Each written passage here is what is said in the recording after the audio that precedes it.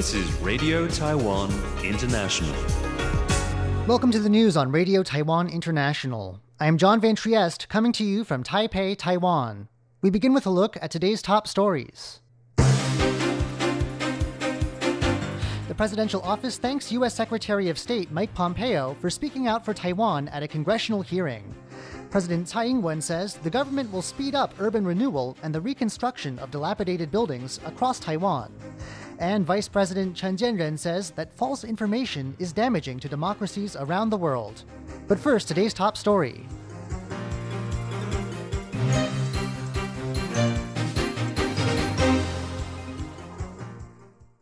The presidential office has expressed its appreciation to U.S. Secretary of State Mike Pompeo for speaking out for Taiwan at a congressional hearing. At the hearing, Pompeo said that Washington is taking steps to stop Beijing from isolating Taiwan in the international community. Pompeo also reiterated Washington's assurances to Taiwan, as well as the importance of Taiwan-U.S. ties.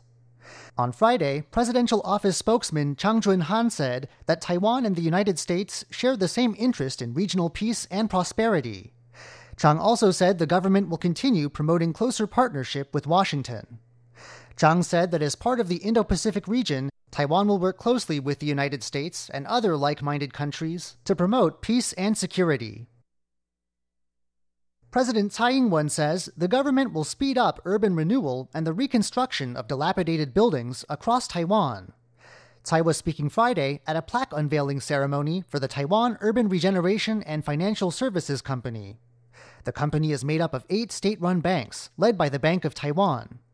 It aims to help landowners demolish decaying buildings and replace them with new ones. President Tsai said there are about 4 million buildings across Taiwan that were built at least 30 years ago.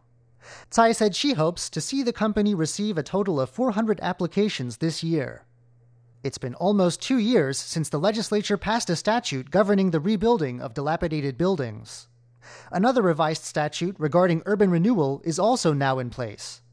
However, as of last December, the Interior Ministry had only received around 200 applications to replace old buildings, far short of its target of 500 a year. Vice President Chen Jianren says that false information is damaging to democracies around the world. Chen was speaking while meeting with journalists Friday. Chen said that last year's Press Freedom Index by Reporters Without Borders listed Taiwan as the place with Asia's freest press. However, he said those who spread rumors pose a threat to society and hurt the public interest. Also on Friday, in an open letter published on his Facebook page, the vice president said he hopes to end his mission next year. He said that President Tsai Ing-wen needs more space to promote unity within her Democratic Progressive Party as she seeks a second term. Chen called his decision the best he can make for the president and for Taiwan as well.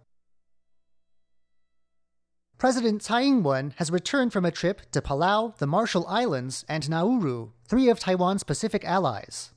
After arriving in Taiwan late Thursday, Tsai said that she had represented Taiwan's people in thanking all 3 of these allies for their support. She said she has never stopped working to further Taiwan's diplomatic aims, despite opposition from Beijing. Tsai also discussed the stopover she made in the U.S. state of Hawaii on her way back to Taiwan. She said that several Taiwanese mayors from different political camps have all been received courteously on their own recent U.S. trips. She said that when it comes to foreign affairs, there should be no division based on politics. Tsai said that in the 3 years of her presidency, the government has continued working to make Taiwan a respected and visible presence on the world stage. Taiwan's Olympic Committee has banned 2 Taekwondo athletes for doping. The 2 are the latest Taiwanese athletes to be banned from competing since a recent ban imposed on weightlifter Xu Shujing. 2014 Asian Games gold medalist Huang Yunwen was banned for 2 years. A sample collected after her most recent competition last August tested positive for a banned substance. Huang says she took cold medicine prior to the event and did not inform her doctor. She says she does not want to appeal the test result since she has already made other plans for her future career. Meanwhile, former Taekwondo world champion Zhuang Jiajia received a ban for failing to appear at 3 drug tests required by the World Anti-Doping Agency. Zhuang now serves as the head of Taoyuan's Department of Sports. Zhuang said Friday she had not been informed that she would need to undergo drug testing. A new bill that would bring LGBT topics into the classroom has drawn mixed reactions. The Education Ministry recently announced the contents of a planned bill to amend the enforcement rules for the Gender Equality Education Act. Among the changes set out in the bill is the addition of LGBT topics into the gender equity curriculum. Pro-same-sex marriage groups have praised the bill for advancing awareness of LGBT issues among Taiwan's children. Those from the opposite camp staged a protest outside the Education Ministry on Friday. Protesters said the ministry has ignored public opposition to LGBT topics in the classroom, shown in the results of a referendum last year. Pingdong County has a problem. Its population has shrunk quickly in recent decades, leaving officials with the difficult task of attracting newcomers. How do you convince people to come live in a place known for natural beauty, but not necessarily for job prospects? County officials have a plan. Pingdong County in Taiwan's far south is a popular vacation spot, but it's not a place where many people come to live full-time. The county's population has fallen sharply since it hit a peak in 1997. Back then, there were more than 900,000 residents. Now, there are only around 820,000. There's a lot to love about the county: tropical sunshine, fine beaches, and rich indigenous culture. But this rural corner of Taiwan isn't the first choice for too many job seekers. To make the county financially attractive to young people, officials have announced a subsidy program, as well as loans for entrepreneurs and those buying homes in the county. John Van Trieste, RTI News. 7 Chinese fishermen have been detained for illegally operating in Taiwan's territorial waters off the Penghu archipelago. They will face a fine of up to 10 million NT dollars, or $330,000 US. On Wednesday night, a Chinese fishing boat was caught operating illegally off the Penghu archipelago in Taiwan's territorial waters. A Taiwanese patrol boat repeatedly told the vessel to stop and submit to inspection. However, the Chinese vessel rammed into the patrol boat in a deliberate act of provocation.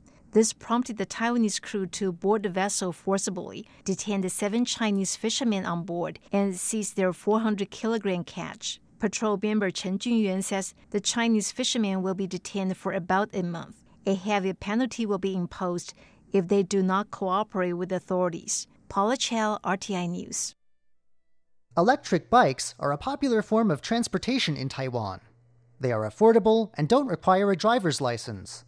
But the rising number of electric bikes has led to a rise in the number of road accidents. The Transportation Ministry is looking to curb these accidents through stricter laws. In June 2017, a pair of high school students on electric bikes suffered broken bones and concussions after they ran head-on into a car.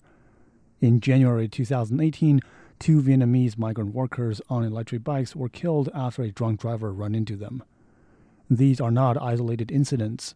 According to the National Police Agency, there were 1,508 accidents involving electric bikes in 2017.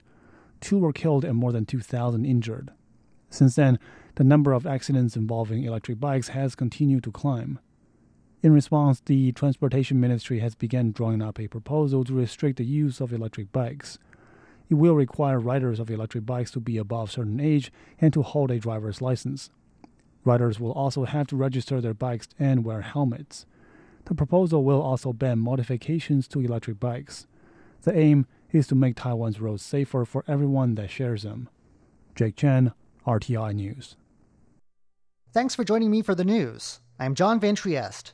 Stay tuned for another 50 minutes of English language features brought to you by Radio Taiwan International.